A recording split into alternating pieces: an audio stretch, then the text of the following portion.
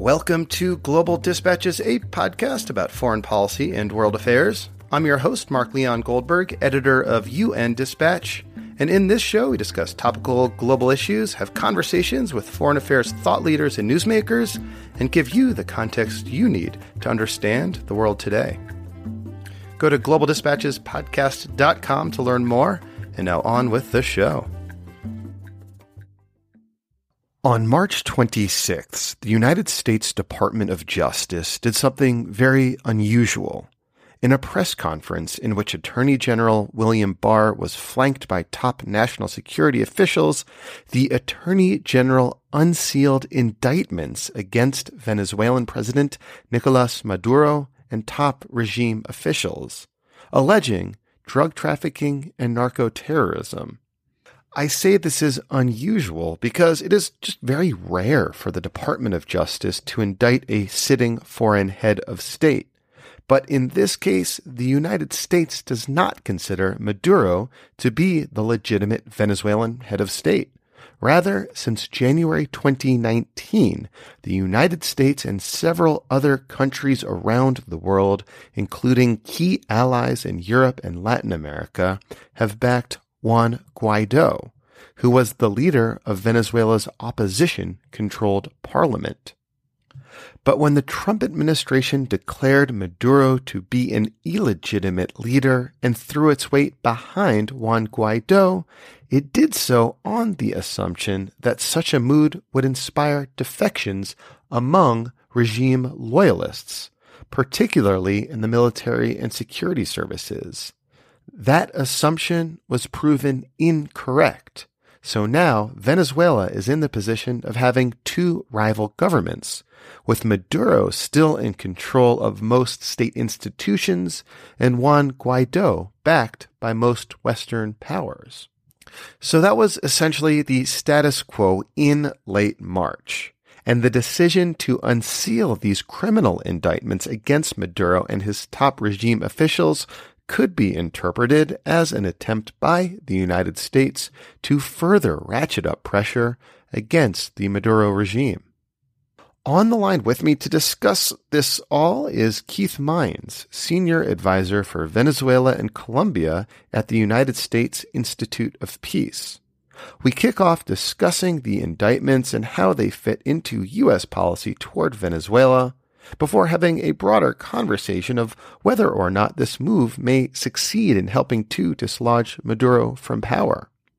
We also discuss how COVID-19 is impacting domestic politics in Venezuela and what role the United Nations might play in helping mediate a resolution to this crisis. Just a couple things before we start. First, just a huge thank you to everyone who has been writing to me over recent weeks. You know, I know this is a tough time for many people being stuck at home, possibly out of work. I've actually heard from a lot of Peace Corps volunteers who are home and now jobless. If there's anything on your mind, please do feel free to reach out to me. You can do so using the contact button on globaldispatchespodcast.com. I read all your emails. I'll respond to all your emails. If you want to vent or you just want to say hi, I am here for you. Please do feel free to reach out. Also, the bonus episode that I am posting is my conversation with epidemiologist Larry Brilliant. He was a central player in the global smallpox eradication initiative and just has an absolutely fascinating life story as a kind of young hippie doctor who drove a car all the way from Europe to India in the 1960s and subsequently helped change the world. To unlock that episode and dozens of my other episodes, also to access my daily global news clip service, you can become a premium subscriber by going to patreon.com/globaldispatches or just clicking on the link on globaldispatchespodcast.com. Thank you. And now here is my conversation with Keith Mines of the United States Institute of Peace. Looking for a trustworthy podcast to bring you unfiltered viewpoints and experiences on global health? Tune into Global Health Matters, the podcast that connects silos and amplifies diverse voices to give you a holistic picture. Each month, Dr. Gary Aslanyan from the World Health Organization hosts discussions with guests spanning former ministers of health, award-winning journalists and authors, and frontline public health workers. Join listeners from across 180 countries for an exciting Season 4, launching in June. Global Health Matters is available on Apple Podcasts, Spotify, and YouTube. So you've got indictments against 14 current and former Venezuelan officials. And it starts with President Maduro. It includes Diosdado Cabello, who is one of the key people in the regime, of course, Minister of Defense Padrino Lopez, and the Chief Justice of the Supreme Court. So the bulk of the indictments are for conspiracy to traffic drugs to the United States. And basically what it would do is to lay down a marker both on the drug trafficking charges and on the larger issue, which is what our U.S. sanctions have tried to do for the last 2 to 3 years, which is closing off the U.S. banking system or any kind of U.S. involvement in crimes of senior Venezuelan officials. And the other part of it, of course, is to stop the source of illicit funds to the regime. That's been always a part of the intent of sanctions. So what is can I ask, what is the conspiracy that they're alleging in terms of, drug trafficking and the involvement of Maduro himself? Well, the specific case, and these go on for a very long time. These have been in play for years, and it takes a long time to develop the cases. It's something that the Department of Justice works on for a very long time, and then when they're ready to drop the indictments, they do so. The timing, of course, I'm not privy to. There's obviously something to this in terms of timing, but I don't know exactly what it is. If you look at it in context, it's actually there's kind of a sandwich here. So you've got the first shoe to drop was the indictments. Then you had an olive branch to the regime. And then you've got the movement of U.S. assets into the region on the counter-narcotic side. So it's a bit of a sandwich with something in the middle that's quite interesting. But which we'll talk about in terms of the outreach to the regime, which is sort of the latest and interesting development. But I am just sort of curious to learn, what specific crimes are they alleging Maduro of committing in terms of drug trafficking? Well, the allegations are that there is this Cartel de los Soles, which is former and current officials of the Venezuelan government, military officials and others that have been involved in trafficking in coordination with the FARC, trafficking drugs up to the United States. So the allegation... The FARC is the Colombian rebel group. The Colombian guerrilla group, which has since made peace with the Colombian government, but which now has dissident groups along the border and inside Venezuela. So the allegation is that drugs being produced in Colombia cross the border into Venezuela, where they are then loaded up in airstrips or onto small boats and make their way onto the United States. And that's fairly well established that is happening. The scale and exactly who's involved, of course, is always up in the air, but that's something that has been going on for quite a while. And it is curious, though, as you said earlier, the timing of the unsealing of the indictments. As you said, presumably, this investigation has been going on for a long time. There have been indictments under seal for a long time, but then the U.S. Attorney General, at the end of March, decided now was the right time to unseal these indictments. What do we know about why the U.S. government thinks this is an opportune moment? Well, there's two things in play, would be my guess. And I would say that on the one hand, there's a continuous ratcheting up of pressure on the Maduro regime to do two things. One is to preserve democratic space, whatever residual democratic space still exists in Venezuela, to preserve that and to allow for that to continue to function. And that's where you have the last democratically elected body, the National Assembly, that still functions in its own way. They haven't all been arrested. They function, as a legislative and democratic body. You've got Juan Guaido that is still able to function. So part of it is pressure to preserve that democratic space.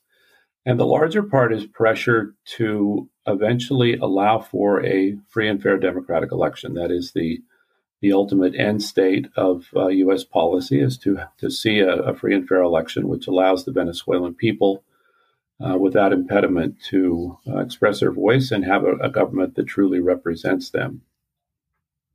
So that was the assumption that the U.S. government was, or the Department of Justice was operating under, presumably, or the State Department. I think the National Security Advisor was also there for the unsealing of the indictments. So there's a presentation of like a unified front from the U.S. government. What impact do you think that these indictments will have on the conflict management and the crisis in Venezuela? Well, there's always a mounting of factors that lead to a democratic transition, and the situation in Venezuela, I think, is no different. What I always tell Venezuelan democratic actors is that these things don't tend to last forever. They do eventually have an end state. There is eventually a way out, and I think that we're moving in that direction of things getting to a point where they have to change, and this is the sort of thing that, in terms of adding leverage or in terms of raising the stakes, would tend to contribute to that. It has to be balanced, and this is the other part that we mentioned a second ago. It has to be balanced with, obviously, a way out and a way forward, and that's, I think, the harder thing. This is the kind of blunt instrument that needs to be followed up with that harder diplomatic piece and the international piece that would then create the conditions through which we could see a way forward. And this has been all the conflicts in the region. They've all been different, but they have this in common, that eventually there comes a time when the parties are exhausted. They are ready to make a deal and move forward in something collaborative and something that allows both sides enough of what they want that they can make peace and move forward. I guess to me, then, it would seem logical to me, I should say, that, unsealing an indictment against Maduro might make it less likely for him to want to negotiate, right? That might entrench himself in power even more. It provides, fewer off-ramps. I mean, he has this looming indictment from the Department of Justice hanging over his head that just can't, go away. And so to me, it just seems like illogical, if you're trying to provide an off-ramp for this crisis, that you would unseal an indictment at this time. Yeah, I think part of probably the frustration on the part of many was that there had been an off-ramp allowed for a long time, for the last several years, that just didn't seem of interest. And there is certainly an appeal by the opposition, by the Guaido government, for more pressure. That is there, and they're the ones closest to the action, and frankly, they're the ones most at risk. So they have been very interested in increasing pressure both by the United States and by Europe. They see Europe as a key player in the pressure campaign as well. And again, in part, just to get the attention of those that are in the non-democratic space and trying to move them in a direction of allowing the democratic option to flourish. So I think everyone has been, on the U.S. side and the Guaido side, has been united in this campaign of increasing pressure. This is one more means of doing so. It gets very personal, because now it's no longer abstract, and there's been sanctions which they have been able to avoid. This now puts it in the realm of something that is just harder to avoid. There's still a way out, and it was very clear. It's been made very clear, and again, that was the addition of the meat of the sandwich, if you will. If these were the two pieces of bread, the indictments, and then the movement of these counter narcotics forces down into the region, the meat in the center of that is really what mattered, and that was an offer of a way out, an offer of a way forward, from which a lot of these things could easily be cleaned up and allow people a way to still live their lives and not have this shadow hanging over them. And the offer that you're referring to is a proposal by the U.S. that I just saw that the EU is also endorsing, to basically set up some sort of transitional government. Is that right? That includes, backers of Maduro and backers of Guaido? Correct, right. This would be a blended government in which both Guaido and Maduro take a step back from power. They both relinquish power. They give it back over to the National Assembly, and the National Assembly would then choose a Council of State, and that Council of State would then govern the country on the way to elections. So it's a very simple, very bold proposal. The Guaido government has actually made this proposal already once. They made this during the Barbados talks in the fall of last year. So the proposal, something like this, has been on the table once before, but coming from the United States, it makes it very interesting, and it kind of could be a game changer. And we'll see how it plays out, but it's something that certainly could at least change the dynamics somewhat. The U.S. up until now has been kind of the muscle behind the democratic forces, but this now puts it a little bit more into an active role of linking its sanctions more directly to this sort of an outcome. So it's a different kind of an approach than the U.S. has used up until now. And how would Maduro benefit from that proposal if, he's again, already under indictment, if he could be, perhaps extradited to the United States anytime, should he travel anywhere?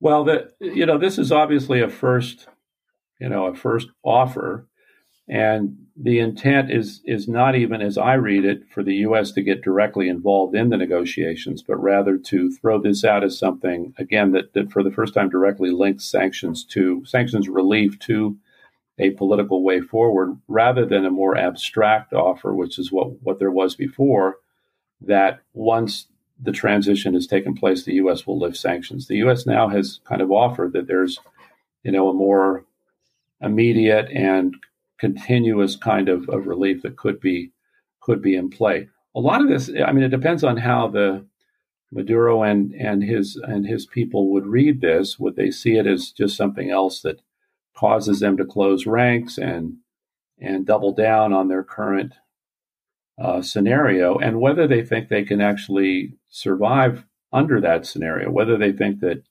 this program that they're in the middle of, with all of its downsides of slipping oil production and the deterioration of the country's economy and infrastructure and everything else, whether that's sustainable. And if they believe it is, and feel like they're okay, I suppose they could just try to outrun it, but it certainly puts something new on the table, and there's obviously a lot of dynamics inside the regime that none of us are privy to. So you never know when there's going to be that moment that nobody really expected, when some enlightened character is going to say, it's time to shift the dynamic, and that's what's happened in so many conflicts in the past, where there's just been that moment when it finally comes together and there's an opportunity that works. And this was, I think, the U.S. effort to put something formally on the table, in play, that could provide that way out. And the other meat on, or I should say, the other slice of bread encapsulating the meat on that sandwich you just described is this new naval operation in the Caribbean. Can you just sort of describe what is that naval operation, and why do you think it's happening right now? Well, the rationale that was articulated officially was that in the midst of coronavirus, that the U.S. doesn't want to allow for increased criminal activity. The notion that there would be openings while we're distracted with COVID for criminal enterprises to move things up to the United States. And it wasn't just off the coast of Venezuela, it was on the Pacific coast as well. So it was intended to be any and all drugs moving up to the United States. So it was expressed as something that would disincentivize nefarious actors from seeing the COVID distraction as a way to move their products. In real terms, of course, for Venezuela, what it does is show that There is, again, more muscle behind this than just indictments. There is even a potential military threat that is behind this policy, and that it's something the United States is serious about. So all these moves are coming in the midst of this coronavirus pandemic. Venezuela obviously was a humanitarian crisis before COVID-19. What impact are you seeing right now of COVID-19 in Venezuela? Well, to date, they have had 143 cases was what I saw on Friday. It's probably been updated a little bit, but it's not the crisis it is elsewhere. And there's one of two reasons for that. One reason could be that they will largely avoid it because of their relative isolation. The other is that they're just a little bit behind, and when it hits, it's going to hit hard. And I don't honestly know which way it's going to go, but there's some indication in both directions. They haven't been connected to a lot of the places that were the input for COVID. They don't have a lot of back and forth with China, nor Europe, nor the United States. So some of the places that could have brought the disease there have not. It has probably been crossing over from Colombia, would be the natural source, because there is still a lot of movement there, and that's certainly enough. I don't downplay that at all. That is certainly enough to get it started. If it does get started, again, it will probably be catastrophic just because of the collapse of the healthcare system, running water, and then there's a particular challenge for Venezuelans in Venezuela, but also in Colombia and in the other parts of the diaspora. And this is one of those peripherals that I think the international community is starting to pay more and more attention to, that it isn't just the crisis of COVID and those risks, but it's also the COVID-related things. Most Venezuelans live day to day. They have enough food for one day and enough cash for 3 days, so they have to get out to make their way. One of the big sources of revenue over the past several months has been remittances, and that was up to $4.5 billion a year. So those have all but dried up because the Venezuelan diaspora that was sending that money back was also day laborers and relying on getting out every day to work. So now as they lose their jobs, that source of income dries up. So it's kind of this mix of a very desperate situation in practical terms, independent of COVID. And then if COVID does hit them again, it's going to hit hard because of lack of everything from transportation to water delivery to sanitation and all the rest. It's going to be tough. So the international community is taking it very seriously, looking at trying to increase the amount of assistance for Venezuela directly related to COVID, but also some kind of a humanitarian truce, as the Secretary General has called for. Again, it's a little bit different than what he had in mind. He mentioned truce of actual conflicts. Well, this is one of those non-shooting conflicts that nonetheless is putting people in a vulnerable position, much as it would from a war. I mean, there's more Venezuelan, or almost as many Venezuelan migrants now out of the country as there are from Syria. So it's a conflict without shooting, but it certainly is in the same category where there's a need for a humanitarian truce that would then allow for the COVID-related assistance to flow unimpeded. And then from that, hopefully, that could be built and developed into something larger, such as one of these political agreements that is now on the table. So on that idea specifically, I mean, is there a concern that sanctions, U.S. and other sanctions against Venezuela right now, may heed the provision of humanitarian assistance, kind of like what we're seeing in happening with Iran? So again, there's kind of two lines of thought on that. The official line of reasoning is that there's ways around sanctions for all humanitarian and medical things that are needed, and that the regime, if it wanted to, it could redirect resources to taking care of all these things, even with sanctions. And then the flip side of that, or the alternative concern, is that sanctions hit so broadly that they nonetheless leave a a mark on any kind of input to the country, any kind of assistance, and even things like the limited gas and things like that have an impact on the country's humanitarian situation. So that's kind of the two lines of reasoning about the impact of sanctions, and that's why many are calling for a lessening of sanctions or of certain kinds of sanctions to be let up for the time being. Is there sort of a line of thought in the policy community in which sort of they see COVID-19 as sort of an opportunity to turn up the screws against Maduro? Say, the worst case scenario, happens that COVID gets a foothold in Venezuela and an already crippled health system becomes totally overrun, that presumably would reduce whatever support Maduro has and, enable Guaido's, claim to power. Is that like a line of thinking you're seeing discussed at all?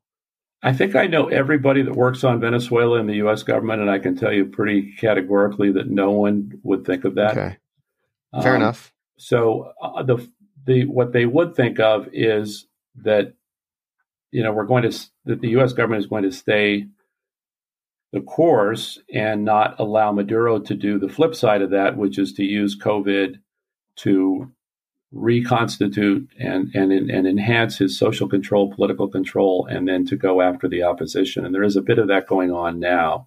Social control has increased quite a bit because of people's now dependence on the government. So I would actually say it's kind of the opposite, that if there's anyone taking advantage of the crisis, it would probably be on the other side. Finally, what will you be looking towards in the coming weeks or months that would suggest to you whether this sort of the indictments followed by the sort of offer of transitional government followed by the military maneuvers, that sort of the sandwich of policy, as you described, is having in its intended impact? Are there any indicators or any any inflection points coming that you will be looking towards to suggest to you whether or not that policy may be having an impact? Yeah, I think the main question will be, or the main issue to watch for, is whether there's renewed talks.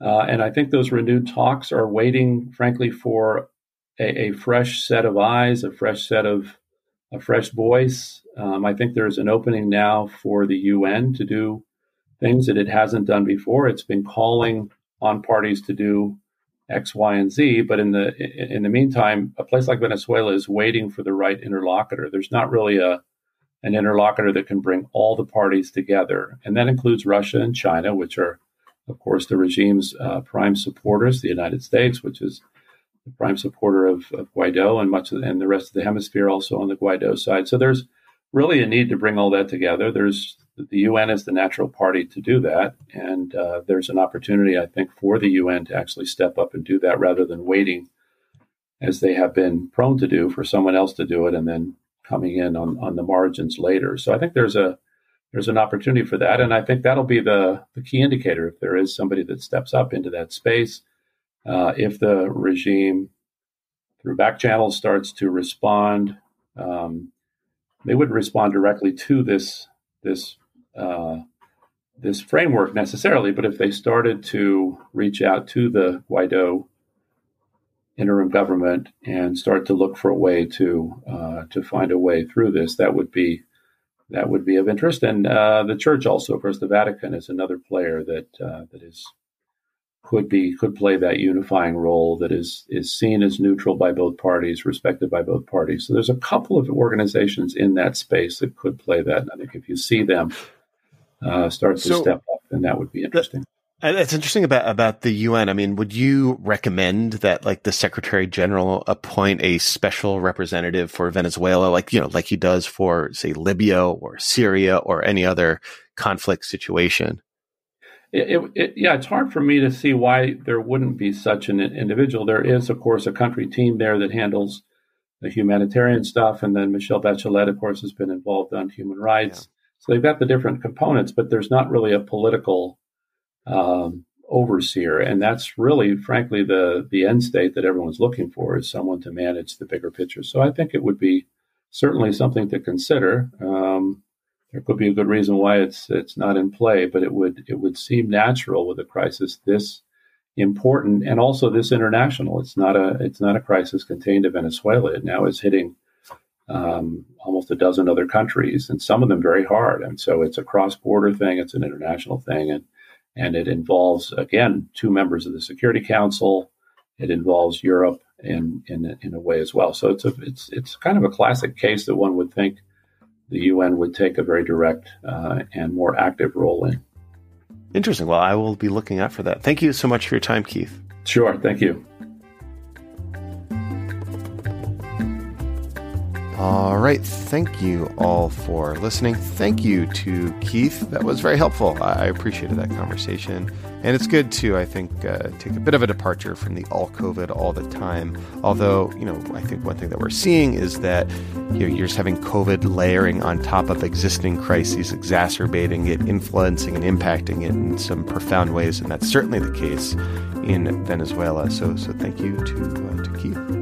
Oh, and do become a premium subscriber if you are able, want to support the show and unlock those bonus episodes. And of course, do feel free to reach out to me. I do love hearing from you. All right, thanks, and we'll see you next time. Bye.